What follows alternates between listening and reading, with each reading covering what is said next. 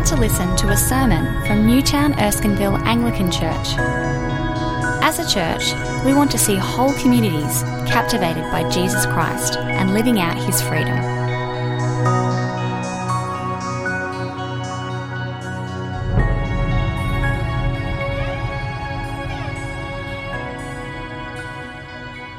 This reading is from the book of Malachi, chapter 1, verses 1 to 11.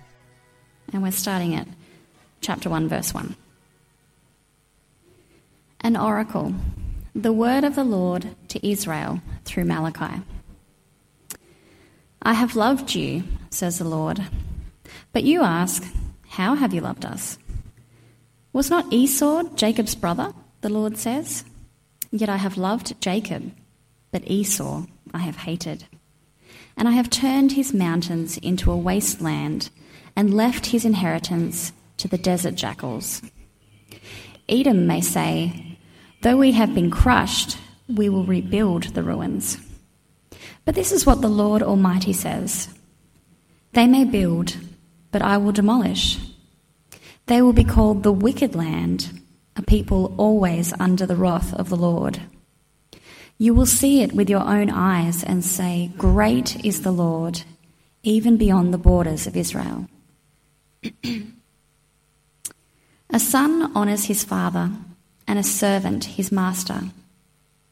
If I am a father, where is the honour due me? If I am a master, where is the respect due me? Says the Lord Almighty. It is you, O priests, who show contempt for my name. But you ask, how have we shown contempt for your name? You place defiled food on my altar. But you ask, how have we defiled you? By saying that the Lord's table is contemptible.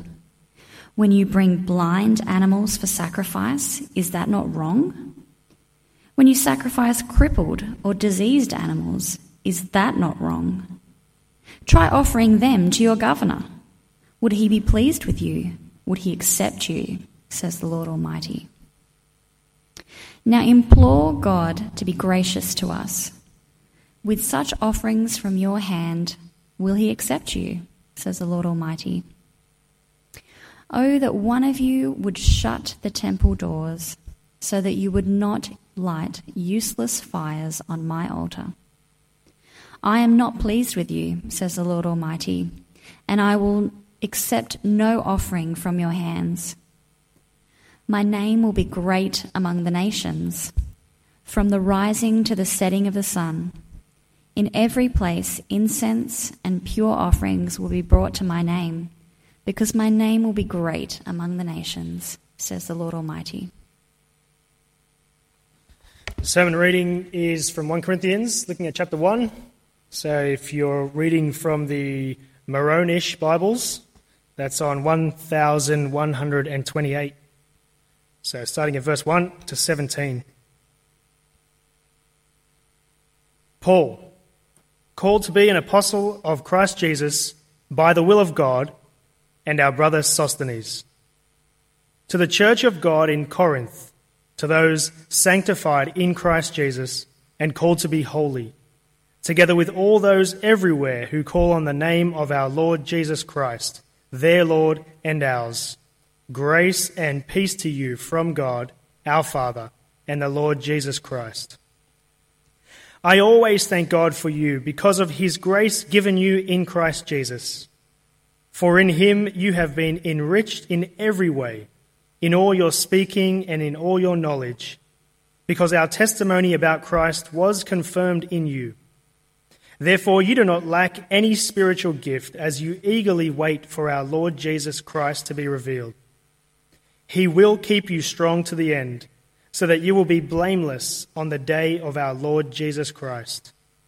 God, who has called you into fellowship with his Son Jesus Christ our Lord, is faithful. I appeal to you, brothers, in the name of our Lord Jesus Christ, that all of you agree with one another, so that there may be no divisions among you, and that you may be perfectly united in mind and thought. My brothers, some from Chloe's household have informed me that there are quarrels among you. What I mean is this: One of you says, I follow Paul. Another, I follow Apollos. Another, I follow Cephas. Still another, I follow Christ. Is Christ divided? Was Paul crucified for you? Were you baptized into the name of Paul?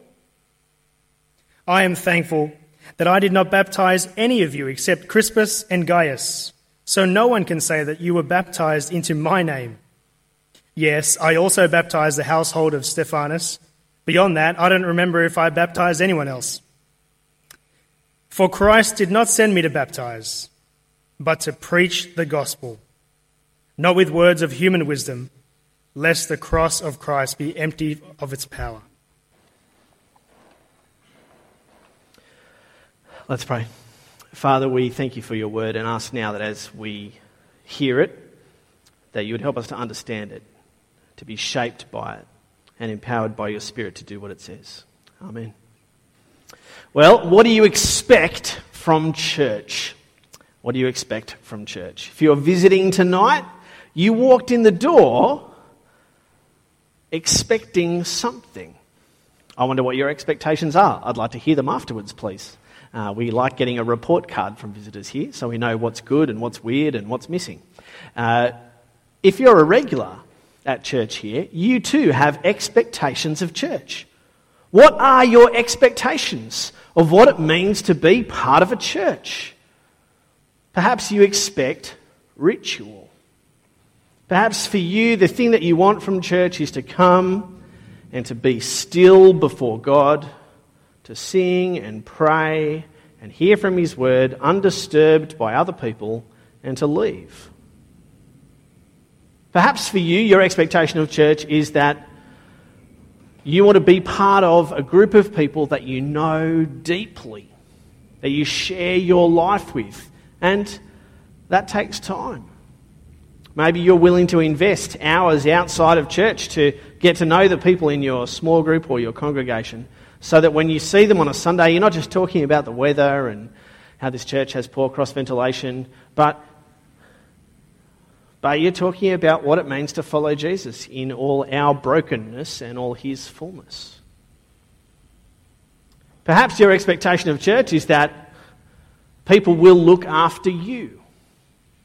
There's times in our lives, aren't there, when we're not at our peak, when we're not at our best and we just need to be looked after, cared for, mollycoddled, but maybe just cared for. When for one reason or another we can't serve as we used to or as we'd like to, and we just need to come. Perhaps your expectation of church is where everyone is on the ball with you. You're high energy. You're the extrovert. I don't know anyone like this at all. And your expectation is that everyone gets with the program or they're a disappointment to you and to God. Maybe your expectation of church is more organ, less cajon. That's the box that sounds like a drum. What are your expectations of church? It's worth having this in mind, not just as you walk in the door tonight and every night. But as we look at this opening section of 1 Corinthians, Paul's going to shape for us the beginning of a whole letter about church. He starts by asserting his authority to tell you. Did you notice that in verse 1? Have a look at 1 Corinthians 1, verse 1. We're on page 1128. 1128, just for the maths nerds out there, 11's a prime number, 28's a perfect number because its factors add up to it. That's just giving you time to get to the page. Okay. 1 Corinthians 1:1, Paul has authority because he is an apostle. That means he's been commissioned by Jesus, called to be an apostle of Christ Jesus by the will of God. Called, an apostle, the will of God. 3 times in the one verse Paul says, listen. I'm speaking on behalf of God here. And then he says who he's speaking to. As Paul writes to the church in Corinth, he doesn't say to the church in Corinth. What does he say in verse 2? He says, to the church of God in Corinth. Of is a beautiful little word, And this is an of that talks about possession. It's not just location, the church of Newtown. No, this is the church of God because it's his possession. The church of God in Corinth. And then he describes who they are. What is this church like? Now, there's lots of ways you can describe a church, right? But the fact that Paul chooses to start his letter in a certain way gives you a hint, like a good essay, like a good story that gives you the complication right at the beginning. Here's the complication for Corinth. They're not living up to who they've been called to be in Jesus. Verse 2, see it says, to the church of God in Corinth, to those sanctified in Christ Jesus and called to be holy, together with all those everywhere who call on the name of our Lord Jesus Christ, their Lord and ours. 5 things in verse 2. Don't worry, we won't spend this long in every verse, but this is really important. 5 things in verse 2 that you find out about the church. Firstly, it's the church of God. We've already been there. Secondly, sanctified. Now, there's a good church word for you. Sanctified means made holy, which links the second point to the third point. See, sanctified and called to be holy could be read, made holy and called to be holy. And so now it's time to talk about the Princess Diaries. Clearly. See, when a person puts their faith in Jesus, when a person, well, the way that point 5 is going to put it, calling on the name of the Lord Jesus Christ, when you become a Christian, you become part of a church that belongs to God, and you get a new calling. Not to be a princess, but the metaphor stands. You know, in the Princess Diaries movies, she finds out that she's actually royalty. And so the movie ensues that she has to learn to live up to her calling. So it is with anyone who's in Christ. You haven't been called to be a princess, don't buy the lie. You've been called to be holy because you belong to a God who is holy. See how the logic flows. The church of God in Corinth, sanctified in Christ Jesus and called to be holy. This is a reminder. You walked in here, we prayed prayers of confession because we are not perfect. We are not by nature acceptable to God. The things that I have thought and done this week, the things that I have failed to do, place me out of step with God. In our relationship, I have not been who I should have been as one of his creatures. That's what the Bible calls sin. But Jesus steps in and he takes us. And he takes us to the cross and he takes our place so that we can be made who we are not. He's made sin and we are made righteous, perfect in God's sight. And so when God looks at you, when you trust in Jesus, you are sanctified. You've been washed clean. You may not feel it, but it's true. You may not feel it, but it's true. If you are a person who trusts Jesus, who calls him your Lord and King, as God looks at you, you are as perfect as Jesus. And I'm stressing this point because it's hard to remember when you keep stuffing up and failing to live up to your calling. But your stance before God depends not on you, but on Jesus. You have been sanctified. Not just sanctified, but called to be holy. That's the third one. And fourthly, you've been called together. Did you see that word? Together. The church of God is a gathering of people, not just in one place, but it's a little subset of the whole gathering of God's people everywhere. In that Malachi reading, Malachi 1:11 has the phrase, in every place, after Malachi's kind of opened a can on the religious fakery of Israel in the 400 years before Jesus. They were just going to church, going through the motions. And he says, I wish you'd just shut the doors. What God is going to do is gather people from every nation, from every place, and there'll be proper sacrifices. That's the church of God. People together from everywhere. See how verse 2 puts it? Together with all those everywhere who call on the name of our Lord Jesus Christ. And that's the fifth thing about the church. It is people who call on the name of the Lord Jesus. I wonder whether that's you. I can't tell just by looking at you. You don't get a big J stamped on your forehead. It's hard to tell. But calling on the name of the Lord Jesus is one of the ways you can describe being a Christian. Has there been a time when you've said, God, I'm out of step with you. I realise that you love me and I haven't been who I should have been.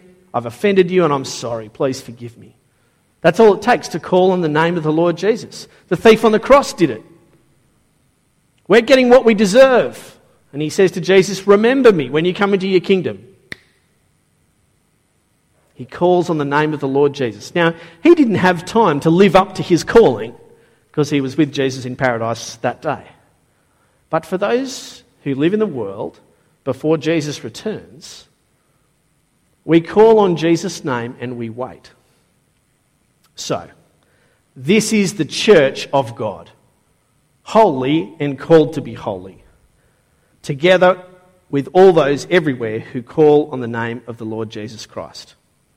What we're going to do now is just hit up the first 10 verses and hear about the facts about church, and then the next section where we get a report card on Corinth. The facts and the report card. Have a look with me in verses 3 through to 9. As Paul opens his letter to them, he greets them as he always does. Words that are easy to skip over. Grace and peace. Characteristic of the God who is gracious and the peacemaker. Grace and peace to you from God our Father and the Lord Jesus Christ. And then Paul prays. Well, he tells them what he prays. In verse 4, I always thank God for you because of his grace given you in Christ Jesus. It's one of those weird things. You haven't actually done anything, Paul says. I thank God for what he's done for you. I thank God for you because of his grace given you in Christ Jesus.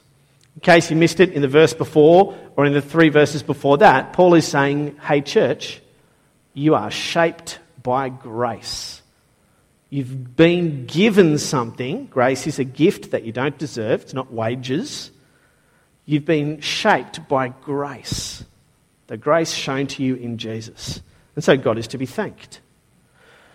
As a result of this grace, verse 4 talks about how you are now rich. If you are part of church, you have been enriched. You've been changed. I don't know what your bank account is like at the moment. I don't really want to know. You church, we don't share each other's giving details here. That's fine.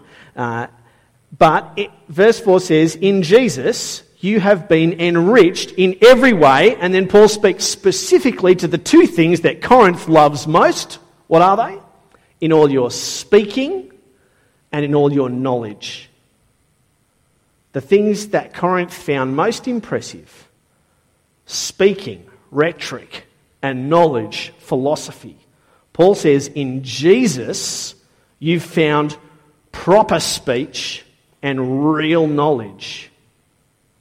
He has to make this point because he's going to go on to say that actually the cross looks like bumbling incoherence and absolute weakness. It doesn't look like impressive speech and profound knowledge. Actually, it looks like stupidity and weakness. But actually, the paradox of the cross is that in its foolishness, it is the wisdom of God. And so as part of being included in Jesus, you've been enriched in your speaking and your knowledge. You can hold your head high in Corinth, despite what the cross looks like. You've been enriched in every way, and he gives proof of it in verse 6 by talking about how their lives have changed since they've met Jesus. Here's the logic. The gospel is really powerful, and the proof is that you're different since you started trusting Jesus. Let's read the verse. Verse 5 and 6. For in Jesus you've been enriched in every way, in all your speaking and all your knowledge, because our testimony about Christ was confirmed in you. Our testimony about Christ was confirmed in you means that Paul's saying Jesus is the Christ, the Messiah, the promised King of the Old Testament. Jesus is the one that God has sent to rule the world. That's the testimony. Paul's saying, I met Jesus, and you should turn to him and repent, turn back to God and put your faith in him. That testimony that Paul's passing on has been proved to be true because you are different since you met Jesus. And if someone tells you that they've met Jesus, but their life hasn't changed, it gives you good ammo to say, I'm not sure whether you really have met Jesus, Mr. Trump.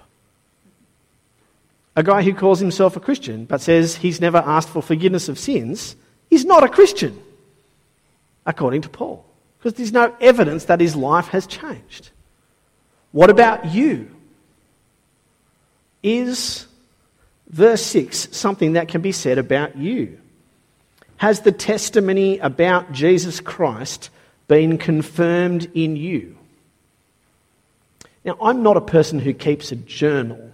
Maybe you are. If you are, I have respect and admiration for you. Keeping a journal is a great little reminder of the fact that you're not who you used to be. You know, when you see someone every day, you kind of get used to them, you don't really notice the changes. But if you've got that cousin who's, a few years younger than you, you don't see them until Christmas every year, and you're like, wow, you just turned into a grown-up. There's that moment where change happens gradually, and then you finally see it. That's your story if you're a Christian. You're like a tree that's grounded in roots growing in God's word, and you're bearing fruit little by little. One of the things that happens to you as you keep trusting Jesus is your life changes.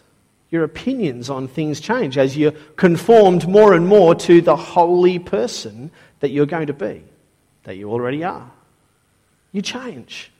And if you're not changing as a Christian, you've got to ask the question, are you really following Jesus?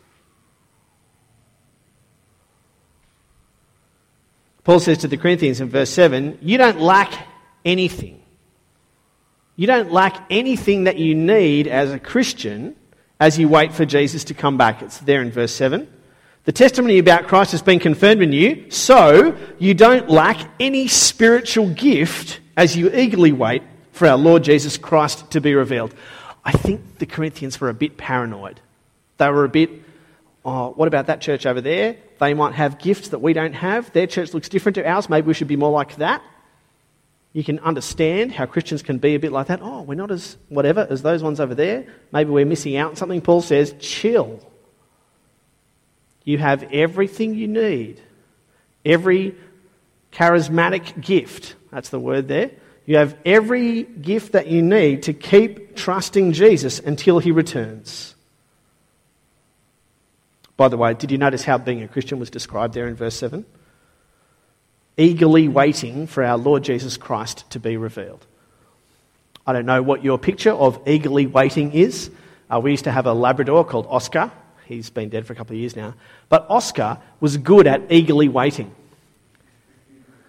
If he heard the noise of a barbecue chicken being unwrapped out of its bag, he would eagerly wait. And you know the way that they can sit perfectly still but the tail is... Or when you hear the jangle of the chain, race to the front door. In that way that Labradors waggle their whole kind of back butt. Eagerly waiting. The picture of a Christian is someone who is so identified with the Jesus who will return, is that we're eagerly waiting his return. And I've got to tell you, I don't always feel it. I don't always feel the eagerness for Jesus to return. And little verses like this remind me that it's going to be wonderful when Jesus returns, when the sin that oppresses is dealt with, when the justice that we yearn for comes, when those who we've loved and lost we will see face to face. It's going to be magnificent when Jesus returns, when we will actually be blameless in the way that we're called to be. Eagerly waiting for Jesus' return, we don't lack anything that we need to continue trusting him. Verses 8 and 9 can be summed up in 3 words. God is faithful. In fact, those 3 words are in verse 9. The point that Paul is making is, yes, you're eagerly waiting, and the temptation will be that to think that you can do this by your own strength. Can you see how he defeats that belief in 8 and 9? Paul says, he, and here's a little Bible reading tip for you. Whenever you see the word he or him or she, just use the noun. Who is he talking about in verse 8? Jesus.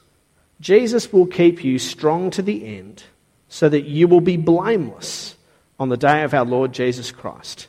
God is faithful. You know, whenever you see 2 commas in a sentence, the trick is to take out all the stuff in between. Look at verse 9. God is faithful. Yes, it's important that God has called you into fellowship with his Son, Jesus Christ, our Lord. But the point of the sentence is that God is faithful. Isn't that a relief to us who are unfaithful? When you don't live up to your calling, God is faithful. When you fall into sin again and again, God is faithful.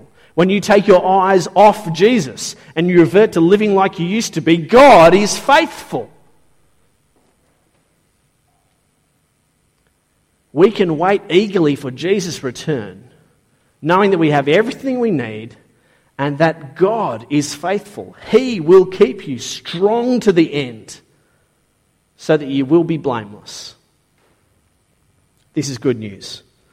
But let's look at the report card that Paul gives to the Corinthians. The report card is, well, actually someone's been dobbing on the Corinthians. We'll start with verse 11 and work backwards. The report card, quarrels and divisions. Now, I used to be a primary school teacher and I quite liked writing reports. Okay, not everything about writing reports. But at the first school that I taught with, the report card that we gave was one A4 page. And you hand wrote a little thing for each subject and then an overall comment. I loved it. Well, I loved some things about it. It was annoying if one person made a mistake because you had to scrap it and take it around to all the teachers and blah, blah, blah. Anyhow, a report card is a beautiful thing because it gives you an insight into what's actually happening. Less so with reports these days because outcomes-based reporting is ridiculous, but that's a conversation for another time.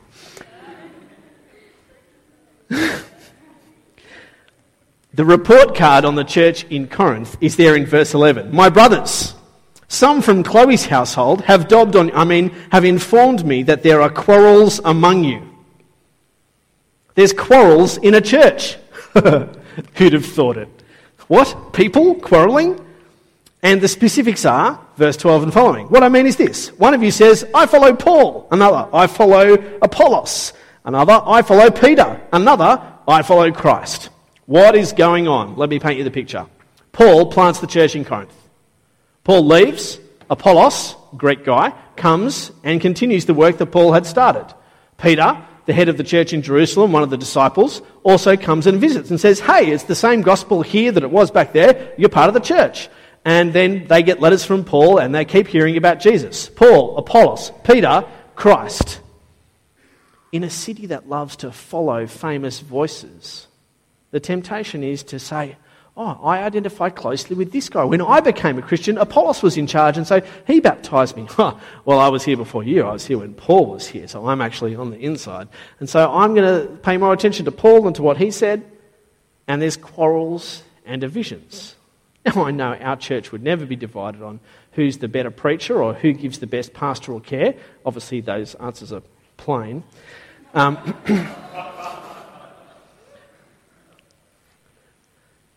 And so Paul doesn't just leave the report card there to be examined. He makes an appeal to them. Verse 10. I appeal to you, brothers, in the name of our Lord Jesus Christ. Now, before we read the rest of this verse, I just want you to imagine what it'd be like if this was true of our church, right? Or of any church. Imagine what this would be like. Are you ready?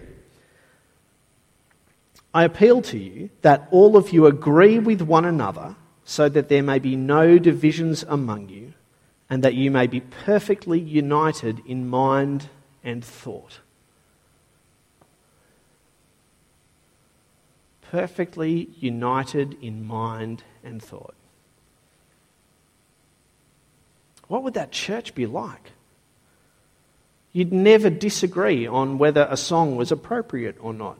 You'd never disagree on what behaviour was appropriate for Christians or not. You'd never disagree on where we should give our money. Now, it doesn't mean that we can't have discussions about these things. But there's something about how Paul describes what is going on in Corinth that's divisive rather than united. And the example he gives is baptism. And this is classic Paul, right? Big theological statement, 10,000 caveats that make you go, what are you talking about? Are you ready? Verse 13. Is Christ divided? And by the way, you're meant to answer, no, you idiot, to each of these questions. Is Christ divided? No, you idiot. Was Paul crucified for you? No, you idiot. Were you baptized into the name of Paul? No. Paul's getting into the rhetoric. I am thankful that I didn't baptize any of you, except Crispus and Gaius, so that no one can say you were baptized into my name. Yes, I also baptized the household of Stephanas and probably some other people, but I can't remember them. The point is, it's not about baptism. That's where he comes back to in verse 17. Christ didn't send me to baptize. The main message is the thing that unifies us. What is it? At the tail end of verse 17, Christ sent me to preach the gospel, not with words of human wisdom, lest the cross be emptied of its power. See, the power of the cross is demonstrated in changed lives that result in a unified church. The power of the cross is demonstrated in changed lives that result in a unified church, where Jesus is at the centre, where the gospel is the grounds of our unity, not who baptised us or where we gather. What would it be like if our church was grounded in the cross and we were of one mind, pursuing our identity to be holy? As we set sail on this voyage through Corinthians, I want you to have a vision of our church as a place where we have a high calling for holiness. The church of God, sanctified, called to be holy. A body where each part is doing its work, but under the headship of Jesus. Where the gospel unites us. Where sin is put to death like it should be. Where we shine like light in a dark place. Where awkward conversations happen because we're all broken and sinful in different ways. But where we are in common because of Christ. The next couple of months are going to get uncomfortable. There's going to be some times when you think, I don't want to do that. As you pray tonight and through the week and in the months to come, I want to challenge you to consider whether you're a person who calls on the name of the Lord Jesus Christ. Because when push comes to shove, either he's your Lord or he's just some guy you've thought about. If Jesus is your Lord, you will do what he says. You will take his authority above your own. You put your life in his hands, even if it looks ridiculous. Even if it looks like you'll end up, metaphorically, on a cross. A fool, weak, not getting what you deserve. But this is the life in Jesus' footsteps. It's the good life. It's the life to which we have been called. And I'm going to pray that we would see Jesus so clearly that we'll be unafraid to put our lives in his hands. Will you pray with me? Father, we pray that you would help us to know what to expect from our church. We pray that you would help us to see your holiness more and more clearly, that you'd help us to see our own calling into your family, that we might know who we are as individuals and as a church, that we might seek the things that you seek. Father, we thank you that we can be certain that you are for us. For when we were your enemies, you sent your Son to die for us. We thank you for your Spirit, that seal that guarantees what is to come. We pray that you would transform each of us and all of us together, that we might be more and more the blameless people we'll be shown to be on that last day. Father, you know that we don't feel it, we don't live up to it now. But strengthen us, we pray, to keep our eyes on Jesus, to trust him as our Lord and King, that we might be the people you call us to be. And we pray this in his name. Amen.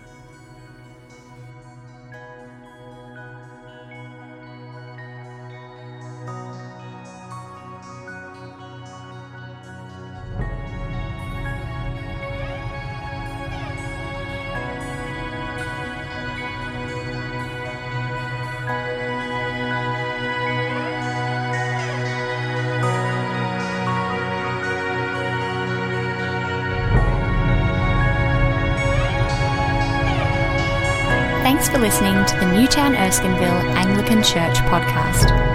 For more audio content and information about our church, please visit neac.com.au.